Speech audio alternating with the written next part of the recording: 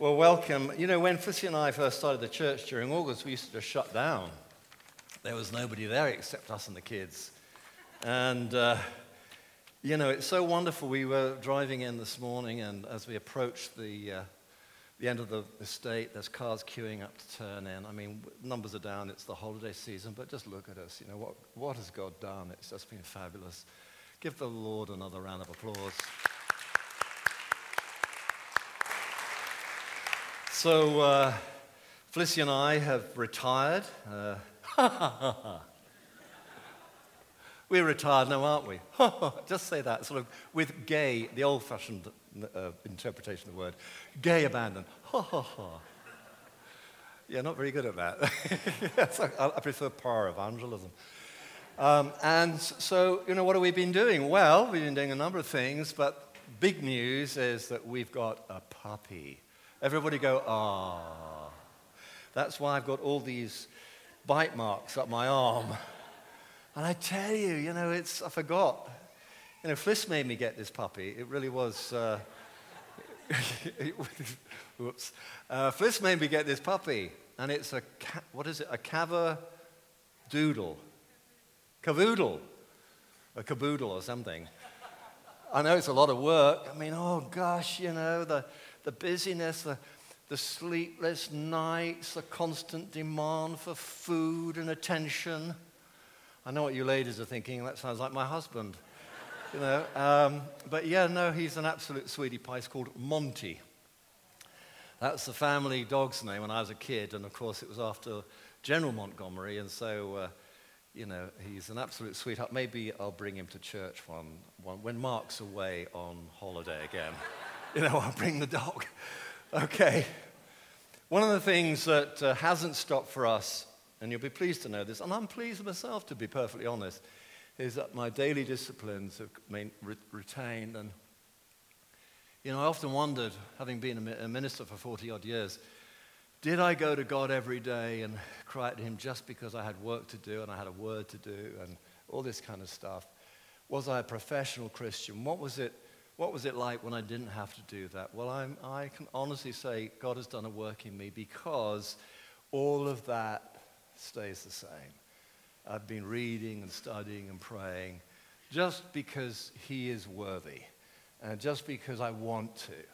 And so when Mark asked me to do a little talk this August, there was something brewing. And this From Me to You series is about us sharing what we feel God is saying to us at the moment. And so this talk is very much a work in progress. I wouldn't, if I get to preach it again in a few months' time, it might have refined some, but this is, for me, what God is saying to me at the moment. And it's a word for myself, very much a word for myself, but I think it's also a word for the church and in some sense, a commentary on what God is doing in the church at the moment. So forgive me if it's a bit raggy, but I hope and pray, please Lord, that you'll catch at least a glimpse of what I think God is saying to me, maybe even us. So this talk then is called The Forgotten Father. The Forgotten Father. And my old mentor and lecturer at Theological College was a guy called Tom Smale. In the day he was very well known. And he wrote a book called The Forgotten Father. This isn't that, but you might well like to read that if you can dig it out.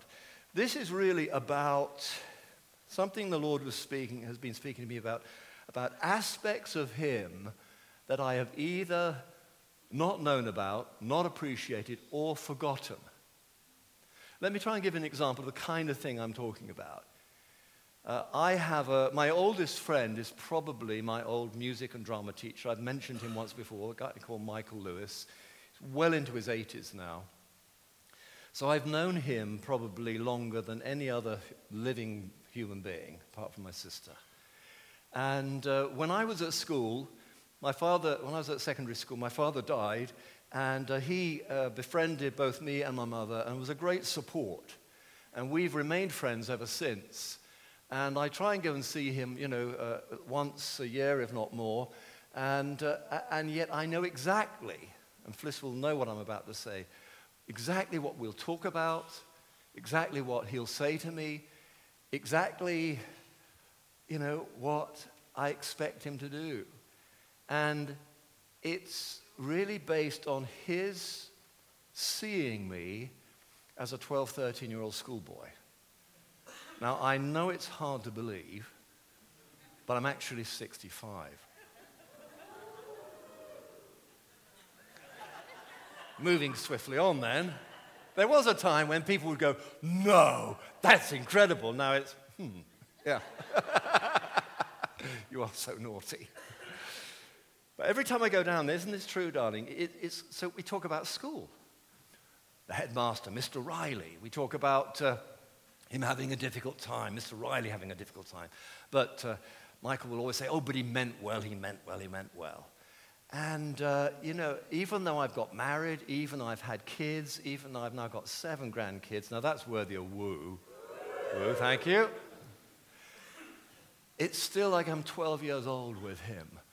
And I have to kind of brace myself because although for years I didn't mind, it's kind of like, do you know, Michael, I really am genuinely fond of you. I genuinely like your company. I wish we could kind of get to know each other again. I wish we could redefine how we know one another.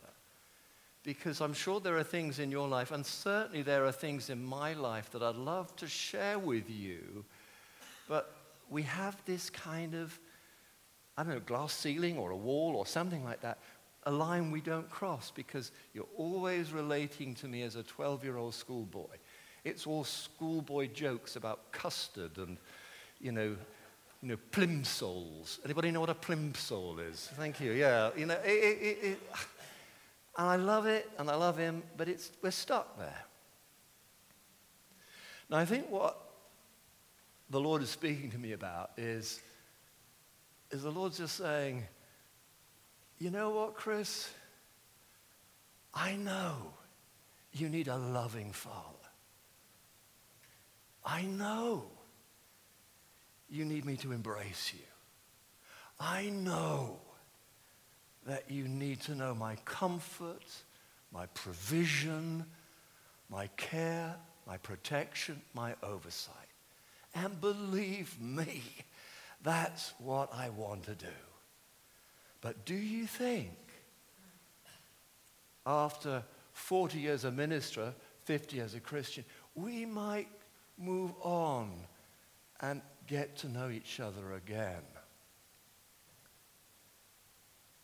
And as the Lord's been speaking to me about that, particularly during the summer, a summer in which where we've been positioning ourselves, where we've been learning about God through the names of God, where Mark, quite rightly so, is pressing us and encouraging us to press into God in order to position us for this move of God.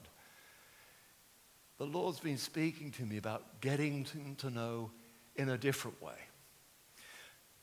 In all of this, I'm always on the lookout and listening for what I call the whispers of God. Not an original thing. I think the little whispers of God thing might come up. The whispers of God. No. It was going to be very professional, but no, we'll stick with it. That's great. And anyway, the whispers of God, what I mean by the whispers of God,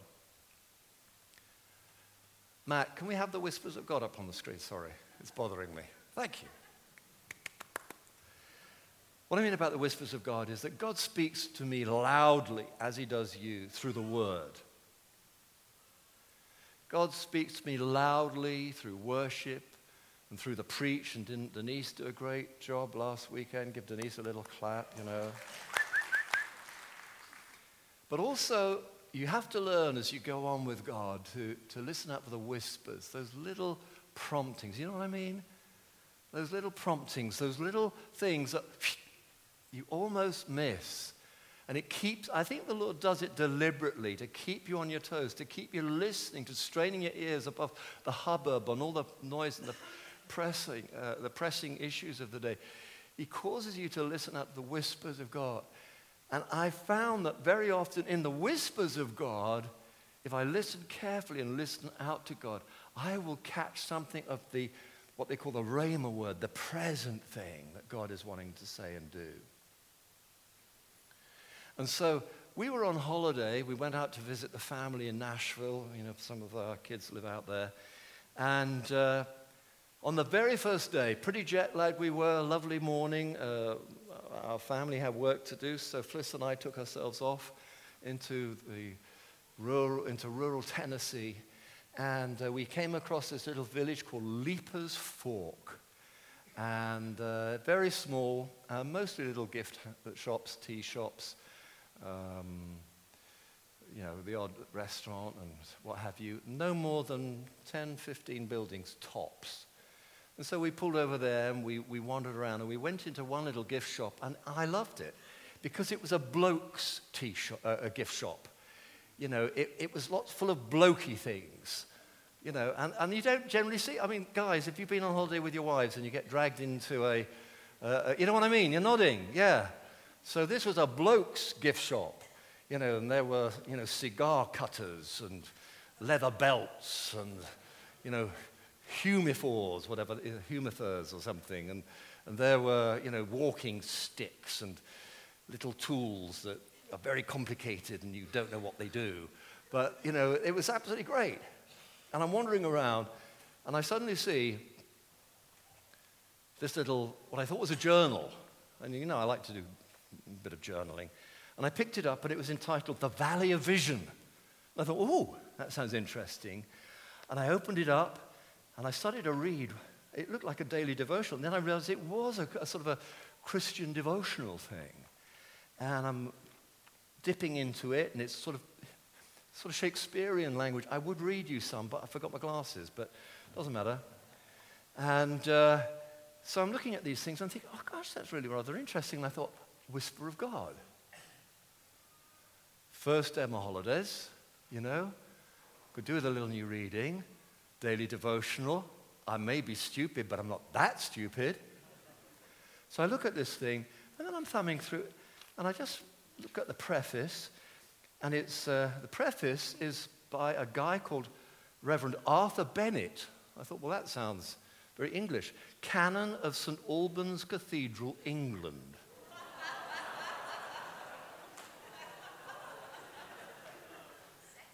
I said, Lord,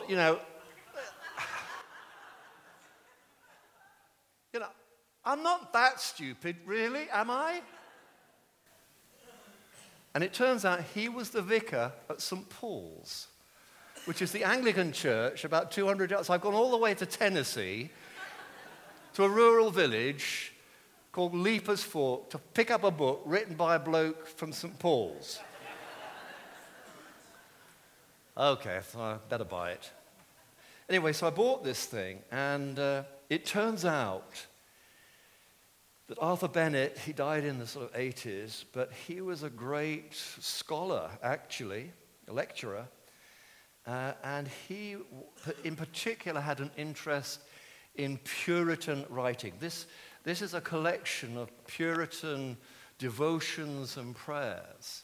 Now, the moment you say Puritan to me, and I've done theology, but the moment you say Puritan, I've got a bit of a, whoa. In fact, I don't know whether it still is, but if somebody said to me, you're so puritanical, that wouldn't be a compliment. That would actually be a bit of an edgy insult. You know what I mean? How many people know what I mean? Oh, some of you do. Great, good. The older ones do. If somebody ever says you're puritanical, it means, you're a bit of a stickler for law and judgment and all the rest of it. And so, probably, if I'd read that first, I would have put the book down. Oh, that's nice, that's interesting. But because the Lord, this little whisper of God, which actually turned out to be like, a great big sign, prompted me to buy this thing, I bought this thing. And so ever since then, I've been reading at least one a day, treating it like a devotional. Incidentally, I did ask Penny. Where's Penny? Yes, Penny, who does a wonderful job with her team managing our bookstore. I did ask her to get 2 or 3 copies in, only 2 or 3. This won't be for everyone. But if you're hungry for something more and are curious as to what God might, what else God might be saying, you might like to whip along to the bookshop and get the 2 or 3 copies we've got. But basically, What the Puritans, and basically they were a 16th century movement, 16th through to the 19th century really, they got that name because fundamentally they believed that the Reformation had not gone far enough. Elizabeth I, when she came into power, was concerned about the animosity between Roman Catholics and Protestants. Protestant, of course, means protester. They were protesting against the old church. And so she brought in what they called the Act of Uniformity, so that basically you could believe what you like in your own home, and a man's conscience with regards to faith, as she said, was no business of hers. So let's stop all this sort of burning people at the stake and hunting people down. But the state religion would be the new Church of England. Now, the protesters, the Protestants, the Puritans, they were upset about that because they felt that there was still far too much of the old Catholicism in religion in that day. And so from then on, the protesters, the dissenters as they were sometimes known, evangelical Anglicans, all came together under this Puritan movement. And they had a reputation in the wider community of being very judgmental. Now that, I've come to realize, is grossly unfair. Grossly unfair. And I can see now that actually, in my opinion, my personal opinion, it was just a ploy of the enemy to discredit a prophetic word to the church. Not to get down on Catholics or anything like that, but that there was something that we hadn't quite achieved in the Reformation. And that quite simply was a recognition that whilst we are sinners and sinners needing to be saved. I love that song of Samuel's, I'm a sinner saved. In addition to that, we can really look hard at the state of our hearts, the depravity of our hearts, the darkness in our hearts. Why? Because we have this Savior. Now, religion today is a little superficial. It's focused on the love of the Father. It's focused on being embraced by God. And we know we need God's forgiveness, for we have all fallen short of the glory of God. But what the Puritans did, they were so captivated by the glory of Jesus, so captivated by the extraordinary work that he had done upon the cross, that they had no fear of going deep into their hearts, the depravity of their hearts, the darkness in their hearts, because they had an answer. Whatever the condition, whatever the darkness, whatever the secrets hidden there, they had an answer to it, and that was the risen Christ. Thank you. You see, if your faith in Jesus and your faith in God is simply that, oh yeah, God loves me, I know he loves me, I've always known he loves me, you know, that's great. That's a great place to start. That's a 12-year-old's understanding of where God is. But the truth of the matter is that the reason the Son of God died was because sin is serious. That our sin is in danger of destroying not just ourselves, but our families and our world. And we see that working out. So the Puritans said, yeah, we got that much, but actually, we need to take it like that. There is nothing that we can exclude. And so they had this reputation for being, very and all the rest of it. Now, if you read this, if you dip into this, The Valley of Vision by Arthur Bennett, you will find some wonderful prose, some wonderful poetic prayers about every aspect of Christian life. You will also find some things that are quite difficult. I find, and I did find, as I began reading it quite difficult, some of the sort of self-deprecation. I'm a terrible sinner, and, I need to be beaten with flails and all that kind of stuff. It was hard reading. And in fact, if it hadn't been for the Lord just sort of setting me up with this, I would probably, again, just put it down. Oh, yeah, that was them. God bless them, you know. But what has happened in me as I've read this and meditated over the last few months about it is I've realized that God wants us to understand not just the seriousness of sin and how terrible it is, but also that we can now face anything because of what Christ has done on the cross. You know, when you listen to, I haven't watched Love Island. I'm not going to ask for any kind of show of hands. But I do know this, and I suspect that this came out at some point, that our society, one of the big things about our society is shame and a sense of being judged. So a common refrain amongst people who are not believers said, well, don't you dare judge me. And they think Christians are hypocritical. Don't you judge me. That's the thing. They are carrying a burden, truly a burden of guilt and shame. And so for them, you know, for the world, we run from reality. We hide ourselves. We hide from God because we cannot bear the reality of who we are. They had something in common with the Puritans.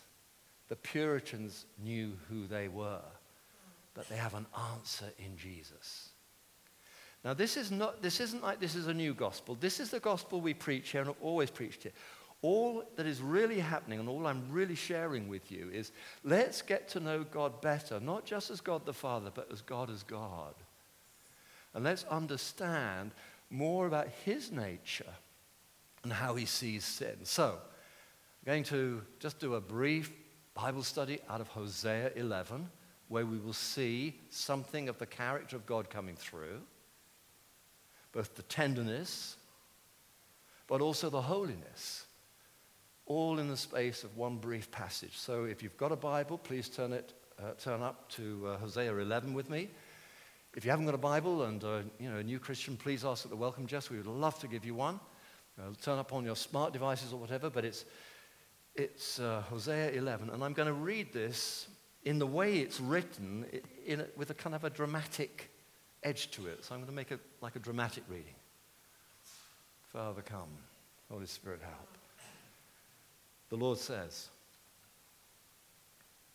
when Israel was a child, I loved him. And out of Egypt, I called my son. You know, they were slaves, and God rescued them. Out of Egypt, I called my son.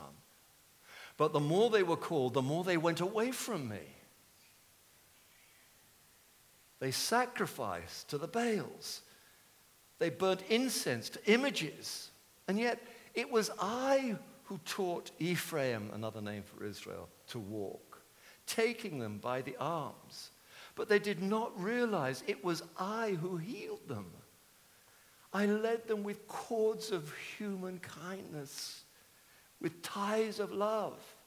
To them, I was like one who lifts a little child to the cheek, and I bent down to feed them. Now that speaks to me. I've got 2 grandchildren under 9 months, and we're always lifting them up and holding them to the cheek.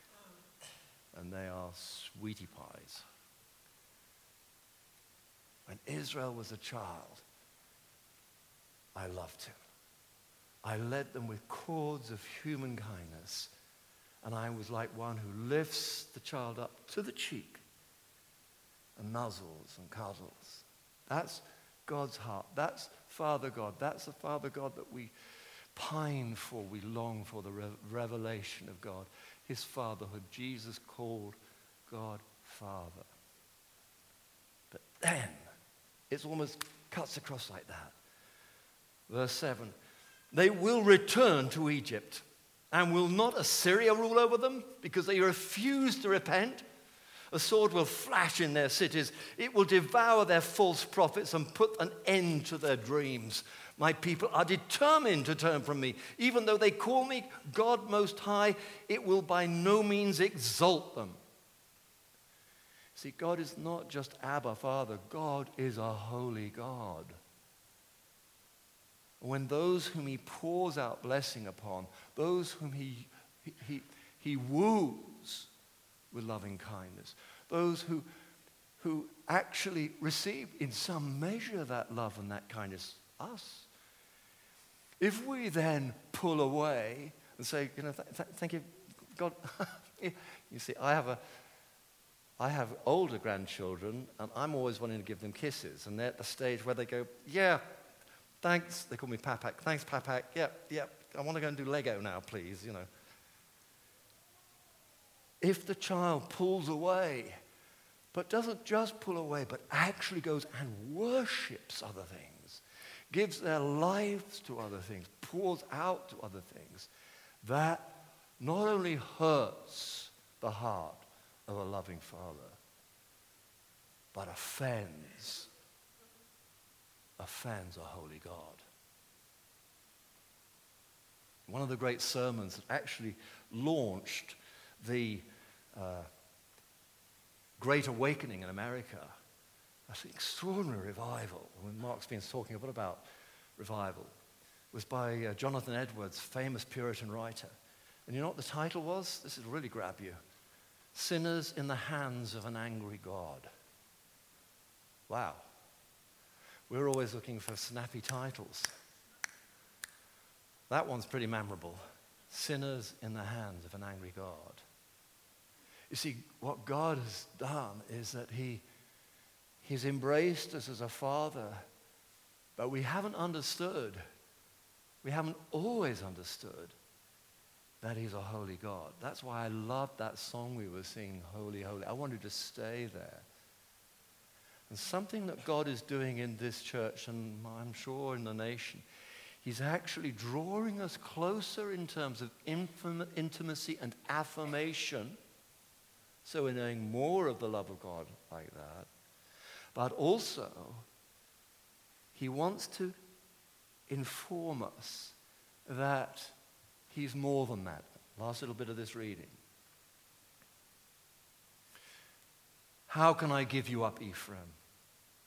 How can I hand you over, Israel? How can I treat you like Admah? How can I make you like Zeboim? My heart is changed within me. He loves them. He's full of wrath. But his heart is changed within me. My heart is changed within me, and all my compassion is around. I will not carry out my fierce anger, nor will I devastate Ephraim again. For I am God, not man, the Holy One among you. Church, we've got to wrestle with this. God wants to reveal himself in greater measure as our Father. He does. Possibly one of the most important things you'll learn. But know this, he's not like any father you may have ever known. I am God and not a man, the Holy One among you. This Father you reach out to, and I reach out to. This Father I want to embrace. This Father I want to yield to and not pull away from, is not man, but God, the Holy One among you. Application, what does that mean?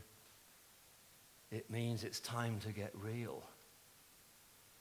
All those little secret sins, those little things we do, those little things we're drawn to, those little articles of affection, the Bible calls them, that draw us away from God. It's time to repent. It's time to leave these childish things behind. It's time to draw close to a holy God who nonetheless wants to reveal himself to us as Father. What a privilege. What a God. I'm going to have the band come up, and as I wrap this up, I want to read a familiar passage to you. Because it's when you begin to understand, as some have said, and I'm not sure how comfortable I am with it, the God of the Old Testament, and realize that that is God. He is God. The God of the Old Testament, full of wrath and indignation against sin, is God. Once you realize and embrace that, the gospel becomes all the more wonderful The fact that when Satan comes and condemns you and judges you and others judge you and say to you, you're proud and you're hypocritical and you're this and you're that and you're the other, you can say, yep. Instead of saying, don't you judge me, who do you think you are? You can say, yep. Why? Because there is an answer, and his name is Jesus, and he takes all of that. There's no need for shadows. And the Puritans understood this. They didn't want a little bit of God, they wanted all of him. They didn't want a little bit of religion, they wanted true religion. They didn't want a little bit of God's affirmation and well done, they wanted all of it. And they came to realize in a profound sense that it is our secret sin, that hard stuff, that keeps us from that revelation. Let me read this little passage. Why don't we just stand as I read this? Thank you.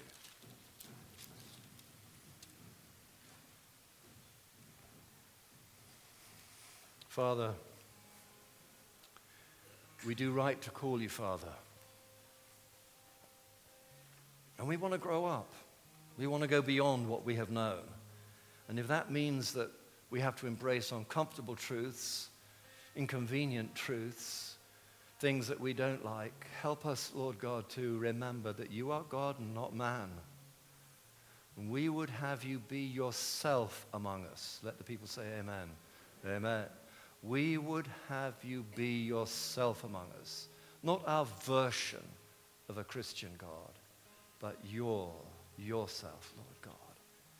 And we know that we're safe in that light. Whatever it throws up, whatever your Holy Spirit brings to mind, whatever is uncovered, we are safe because of what you, Lord Jesus, have done upon the cross. Paul put it this way: what then shall we say in response to these things? If God is for us, who can be against us? He who did not spare his own son, but gave him up for us, he will also, along with him, graciously give us all things. Who will bring any charge against those whom God has chosen? It is God who justifies. Who then is the one who condemns? No one. No one has the right to condemn. Because Christ Jesus who died, it is he, and he who was raised to life and is at the right hand of God, it is he who is also interceding for us. Who then, in the light of anything and everything, shall separate us from the love of God?